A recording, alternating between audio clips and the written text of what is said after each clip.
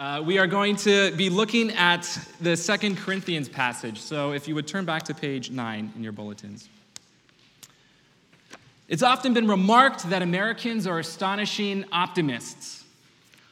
Our opening fusillade, as it were, on the world historical stage included the unalienable right to the pursuit of happiness, after all. Alex de Tocqueville, a French observer of American life at the beginning of the 19th century, observed that the Americans of his day have all a lively faith in the perfectibility of man. They all consider society as a body in a state of improvement. In 2001, the Irish philosopher Charles Handy retraced de Tocqueville's trek across this country and came to a remarkably similar conclusion. Anyone visiting America, he says, cannot fail to be struck by the energy, enthusiasm, and confidence in their country's future that he or she will meet among ordinary Americans. Most Americans seem to believe that the future can be better and that they are responsible for doing their best to make it that way. This national optimism, of course, has been succinctly described as the American dream. But of course, there's a shadow side to such national optimism. As many have noted, the very phrase, the American dream, underscores its insubstantial and elusive nature. Dashed expectations and constant striving lead to despair and disillusionment for many. The rate of suicide, after all, is at a 30-year high, even as psychiatric treatment and diagnosis are more available than ever before. Opioid addiction is killing Americans by the tens of thousands.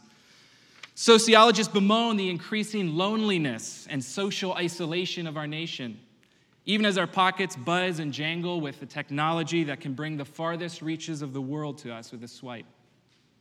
Many millennials wonder if theirs is the first generation in some time that perhaps rightfully fears being less well off than their parents' generation. Of course, unfulfillment is not a uniquely American phenomenon. A recent book by the London School of Economics anthropologist David Graeber recounts a 2015 poll of the British people who were asked whether they thought that their jobs made a meaningful contribution to the world. 37% said no, and 13% were unsure. In the Netherlands, the same poll, 40% of respondents believed that their jobs had no reason to exist. Graeber's research sums it up like this.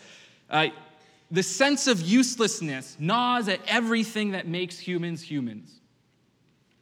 Maybe you too this week have found yourself pondering the meaning of it all after another PowerPoint presentation at work or another agenda that was emailed around. And so, though, I invite us against this unsteady backdrop of promise and disillusionment to the words of 2 Corinthians 5 here, to Paul's words, which I understand for some of us might strike us as shocking. Some of us suspect Paul is being remarkably naive or perhaps even insensitive here, particularly when he declares in verse 6, "So we are always of good courage." Wake up, Paul, some of us want to say. Look around. In the face of all this in the world, how dare you tell us to have good courage? Let me nevertheless suggest that good courage is precisely what Paul wishes us to have after reading this passage. And his method is to show us a Christian view of the really real. That is to say, he wants us to see that there is more going on in the world than first meets the eye, and that this is a cause for hope. Because the Christian view of reality has its roots in the faithfulness, the closeness and intimacy of, the power and the glory of God himself, Father, Son, and Holy Spirit. I've just been reading John Updike's 1959 novel, Rabbit Run. And if you don't know this book, that's fine, don't expect it. But there's a narrator, Rabbit Engstrom, and there's a scene in the book where he's visiting a prostitute under cover of night. And he gazes out the window, and across the street is a church. And he describes the church like this. Lights behind its rose window are left burning, and this circle of red and purple and gold seems in the city night, a hole punched in reality to show the abstract brilliance burning underneath. I think it's a lovely description of what a church proclaims to be in some regards. And I think Paul here invites us to see something similar, something that the church and the power of the Holy Spirit has pointed to all through the ages, that is a vision that goes to the very roots and foundation of reality itself. There's 4 things I want to note about the vision of reality Paul sets out here in 2 Corinthians 5, 1 through 10. First is its realism. Second is its embrace of resurrection. Third is its insistence on reward. And fourth, its emphasis on relationship. So first, its realism. Look down at verse 1 with me. Paul writes, "For we know that if the tent that is our earthly home is destroyed, we have a building from God, a house not made with hands, eternal in the heavens." Paul here uses the language of a tent, also in verse 2, "For in this tent we groan," and in verse 4, "For while we are still in this tent, we groan, being burdened." This tent imagery describes our earthly home, by which he means our physical bodies. In chapter 4, the chapter previous to this one, the one we looked at last week, Paul has already described at some length both the frailty and vulnerability of those bodies, the perplexity, persecution, violence, death, and decay that our bodies are prone to. Here he continues that theme to emphasize the transitory nature of bodily existence. Tents, after all, are not meant to be lived in permanently. They're frail against harsh weather, let in the cold. They sag in the rains. They let things in. Paul goes further in verse 1 and says that our bodies may, of course, be destroyed. The words here have the cast of objective fact. They describe the common lot of all of us, sinner and saint, believer and unbeliever. That is, we are all going to die.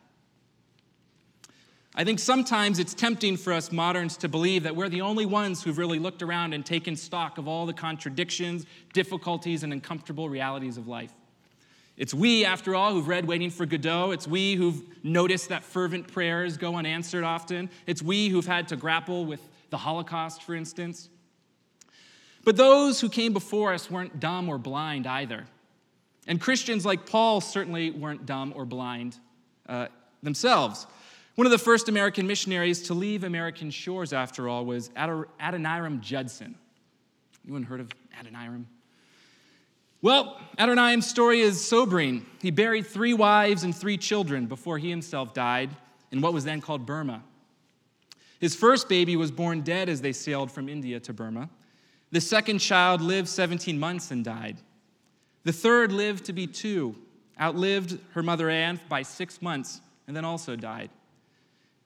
Judson made 18 converts in 12 years of ministry. 12 years, 18 converts, 3 dead wives, 3 dead children. This is fearful arithmetic by any measure. And it's not as if Judson didn't know it either. His letters are full of the grief and pain of it. He suffered from devastating depression and self-doubt. And yet, ultimately, he did not lose his gospel hope. How? Judson was a man who knew the tentedness of his body. Here he is at the beginning of his ministry, writing to ask for his first wife, Anne's, hand in marriage. He writes, "I have now to ask," he's writing to her father, as they did in those days.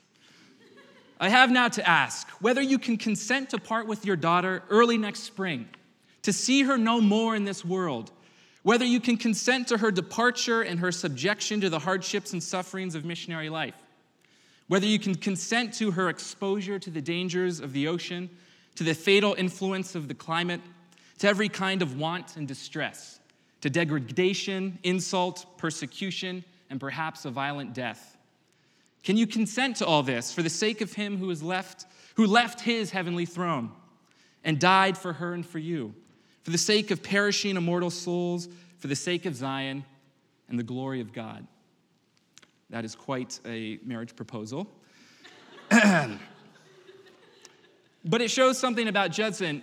Say what you will about him, he was not disillusioned. And he had no illusions about the difficulties of life.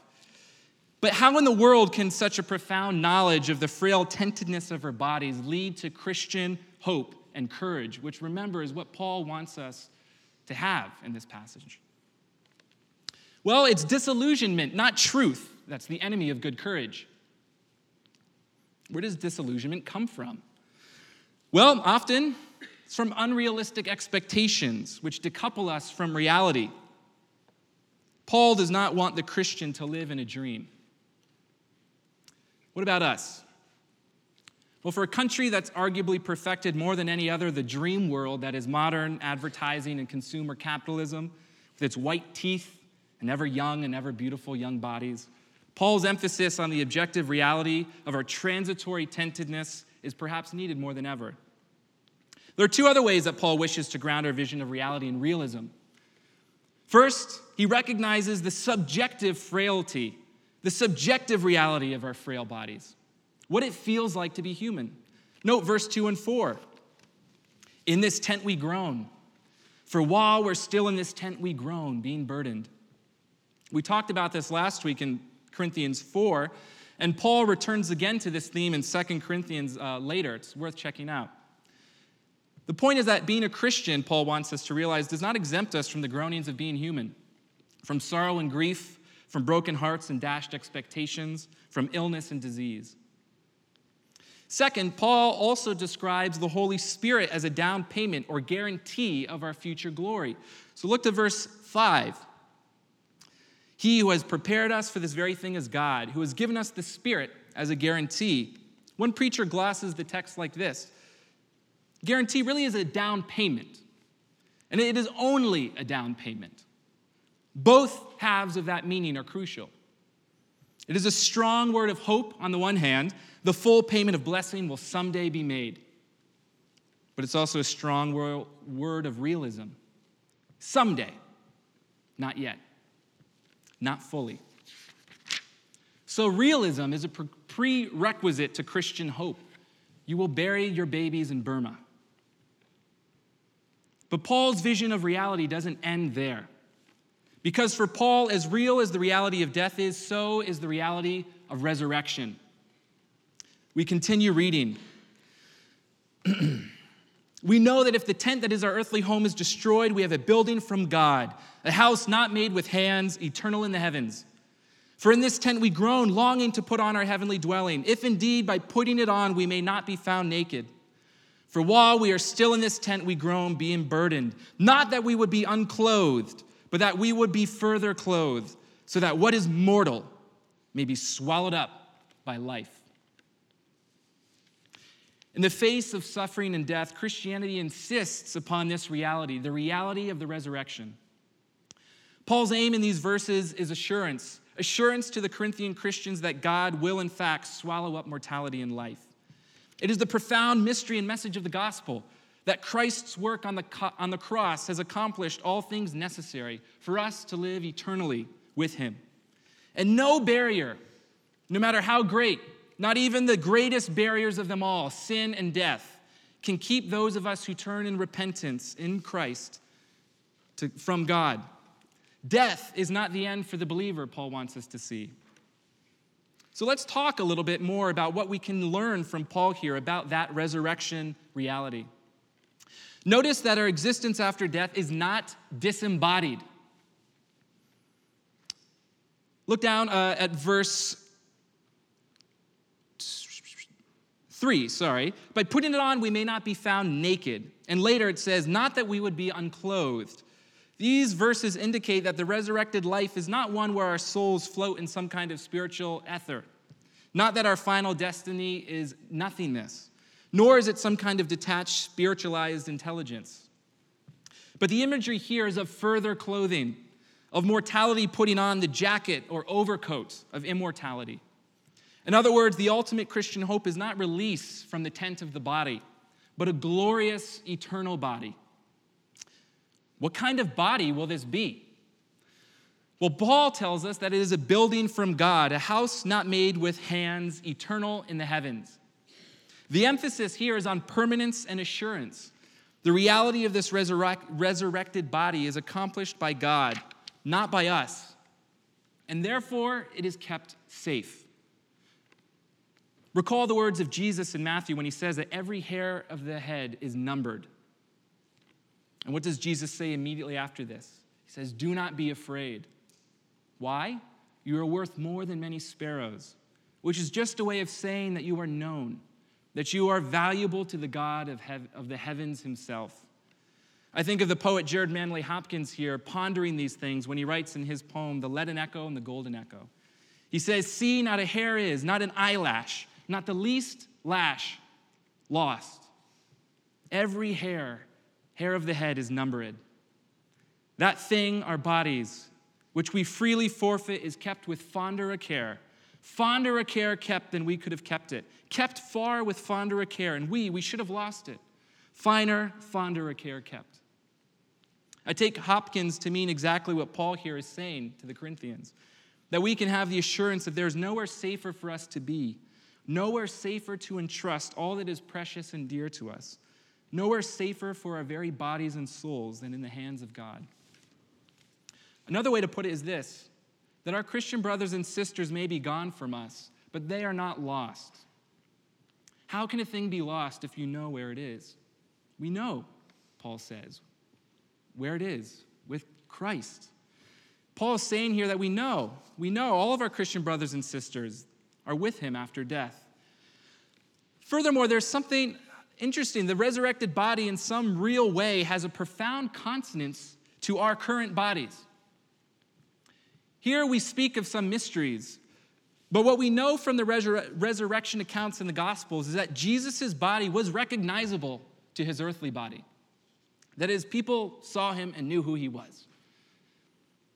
He also ate. It's one of the most striking things about these gospel accounts, how hungry Jesus is. He's constantly eating.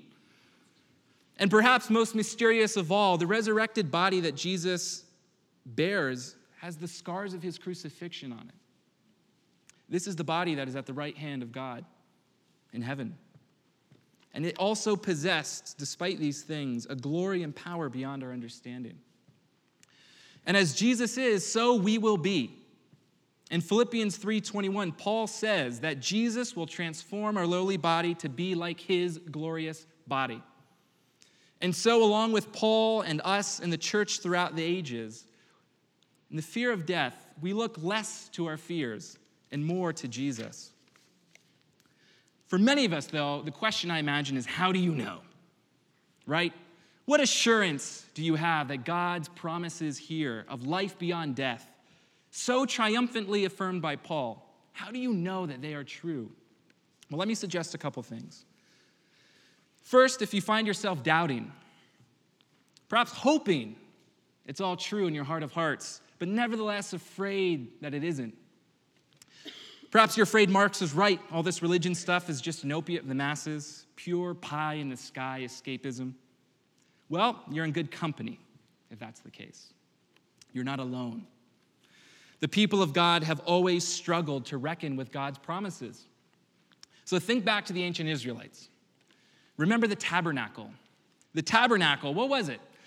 It was a flimsy thing that held glory. It was the place where God dwelled among his people. It was the place where the heavenly reality, so to speak, touched the earthly reality in a unique and intimate way. But it was also a tent. That is to say, it was temporary. It was a kind of now and not yet. Heaven met earth here. God was here.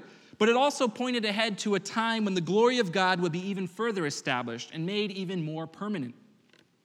And so then the temple was built. This grand, gorgeous, solid stone place. And surely for the Israelites, this was it. Surely this was the place where God's glory was and would be permanently. But then that temple was destroyed. So what did that mean? Surely for the people of God, it must have felt like that God's promises had failed. Here I think of William Shakespeare at the end of King Lear. Not familiar with the play, at the end of King Lear, Lear comes out holding his daughter Cordelia's lifeless body on stage. It's quite a horrific moment. It's probably one of the bleakest scenes in all of Shakespeare. There's two characters, Edgar and Kent, who see the scene, which seems so cruel and unexpected. And they recoil. And they say, is this the promised end or image of that horror? Surely for the Israelites, seeing the temple destroyed must have felt that way. Is this the promised end? But no, it wasn't the end. Because then Jesus comes along and makes an astonishing claim that he is the real temple. the place where heaven and earth meet, where man could commune face to face with God. Think of the Gospel of John, and the Word was made flesh and tabernacled among us. Think of Mark 14:58, when Jesus says, I will destroy this temple that is made with hands, and in 3 days I will build another, not made with hands. The language here very closely echoes Paul in 2 Corinthians 5. But notice the pattern throughout salvation history. A frail tent, a stone temple, Christ himself. That is glory and weakness, glory and destruction, real glory forever.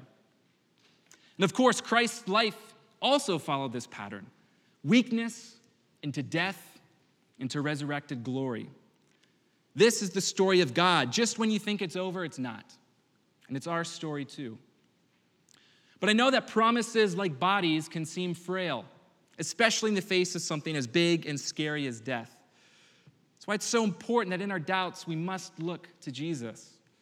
It's part of what it means to walk by faith, not by sight. If you are a Christian here today, then at some point you met Jesus Christ. On some level, you have tasted the truth, beauty, and goodness of him who's the source of all that is true, beautiful, and good. This heart intimacy is part of the guarantee, Paul says in verse 5, the deposit of the Spirit that Paul talks about. It's the sense of intimacy with the Lord which can give us some assurance. There's something else too. One of the wonderful gifts God gives us in our doubting that allows us to see clearly is the sacrament, bread and wine. It's a gift because in the sacrament we see, even if for a moment, these sparkling realities that we've been attempting to talk about today. The conscious presence of the Lord is the Spirit's foretaste, and in a very real way, what is offered in communion is this, that when you eat the bread and drink the wine, you're there. You're there with Isaiah in the throne room of God. You're there with Jesus, your advocate, your Savior, your beloved, your Lord, your friend, there before the glorious throne. This is why we say in the liturgy, we lift up our hearts to the Lord. This is why we also say, holy, holy, holy is the Lord God of hosts. Heaven and earth are full of your glory. The very words the angels say eternally in the presence of God, according to Isaiah. In other words, communion is a way of seeing here and now the fundamental unseen truth of the world.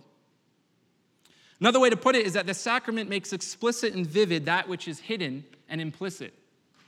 The great Anglican theologian Richard Hooker says it this way: God gave us the sacraments to know when grace is happening. Which isn't to say that grace doesn't happen elsewhere, but it does say that grace is happening here. Do you notice how explicitly our communion liturgy emphasizes these things? You'll see it in a moment when we go through it. It is all about comfort. Be assured. Be of good courage. Be comforted. Trust in what God is doing. You come empty, you are filled. Even if you don't feel it, trust in the work of God because it does not depend on you. And finally, in our times of doubting, there will be times where we must rely on the faith of others to help keep us going. Notice how often "we know" is repeated throughout our passage this morning. You see in verse 1, for we know that, for instance. So we are always of good courage. We know in verse 6. It appears all throughout. There's something creed-like in its repetition. Think of the creed we just said, we believe in God the Father Almighty. There's something creed-like in this passage. One of the things about so many of the great Christian recitations like the creeds or the Lord's Prayer is the plurality of their grammar. We believe, we know. In fact, one of the things about reading Scripture together in a community, about singing together in a community, about saying the creeds together as a community, is that it teaches us how much we need each other. How sometimes you are up and I am down. How sometimes your faith is hot and mine is cold. How sometimes you believe and I doubt. How sometimes your burden is light and mine is heavy. And all that, we are meant to be there for each other. we can actually do great eternal harm or good to one another, and how we bear or not each other's burdens. This is an amazing thing about becoming a Christian. You not only gain a perfect Father in heaven, but eternal brothers and sisters as well. And in this life, we need that. I need that. We need to entrust ourselves to the divine reality that sometimes the words we say together express something more faithful than our individual selves can muster. So no matter your subjective feelings, entrust yourself to the presence of Jesus Christ, who promises to be here where 2 or 3 are gathered together in his name. And this leads to another aspect of Paul's description of divine reality: reward. Look down at verses 9 and 10. So whether we are at home or away, we make it our aim to please him. For we must all appear before the judgment seat of Christ, so that each one may receive what is due for what he has done in the body, whether good or evil. Note, first of all, the unusually intimate language in verse 9. Home. We aim to please him. These verses describe not a judgment about the believer's eternal destination here, not a judgment about heaven or hell, but rather reward or loss. This is a judgment for the saved believer. How can we understand this? Well, if we put this in the relational terms of verse 9 and those elsewhere in the New Testament, it appears that we can hurt or harm our relationship with Jesus, just like any other relationship that is real. We all know that we can hurt the ones we love, even while still being a beloved member of the family. Sometimes we suffer painful consequences relationally because of it. Or, on the other hand, we know that in our relationships, we can do things which strengthen that relationship, which cause joy to spring up between us. Perhaps a way of understanding this is we look at Paul in 1 Corinthians 13, where he talks about himself and another Christian worker named Apollos. He says, "He who plants and he who waters are one, and each will receive his wage according to his labor." Then a few verses later, Paul goes on to say this: "If anyone builds on the foundation that is the foundation of the gospel, with gold, silver, precious stones, wood, hay, straw, each one's work will become manifest, for the day will disclose it, because it will be revealed by fire. And the fire will test what sort of work each one has done. If the work that anyone has built on the foundation survives, he will receive a reward. If anyone's work is burned up, he will experience loss, though he himself will be saved, but only as through fire." So difficult verses. Some of us here, I understand, are uncomfortable with verses like these.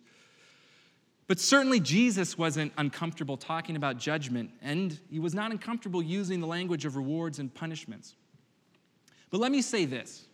Whatever else these verses 9 and 10 mean, what they are saying is that all of this matters. Verse 10 of 2 Corinthians is very explicit. The things we do in the body have eternal consequences. In an age whose emblematic image may well be the purposelessness, repetitive flicking of a thumb through an endless social media feed, this is a truth, perhaps, that calls us to something more. What you do matters. Our society cannot hope to stuff its void of meaning with materialism, consumption, the distractions of endless entertainment, not without great cost, and not without eventually doing damage to the well springs of life itself.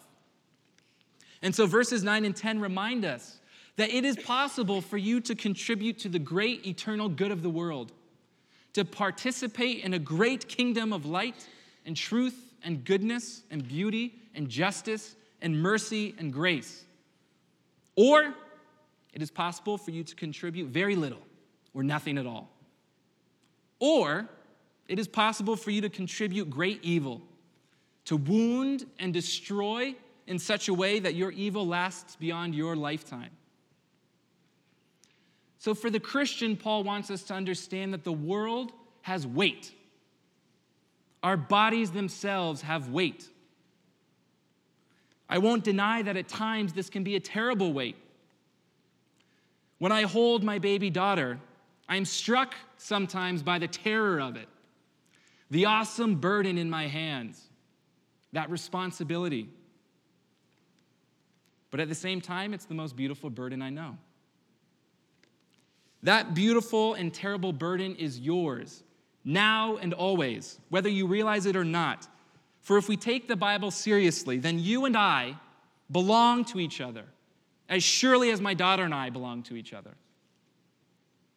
And all of us, and all of this reality belongs to Jesus and is meant for him. And Paul says that is a cause for hope and for courage. So realism, resurrection, reward, relationship. Paul calls us to embrace a Christian view of the world that we might have courage. But even so, if you find yourself trembling, if you doubt, listen to the words of Jesus in John 16:33. I've told you these things, Jesus says, so that in me you may have peace. In this world you will have trouble, but take heart. I have overcome the world. Amen.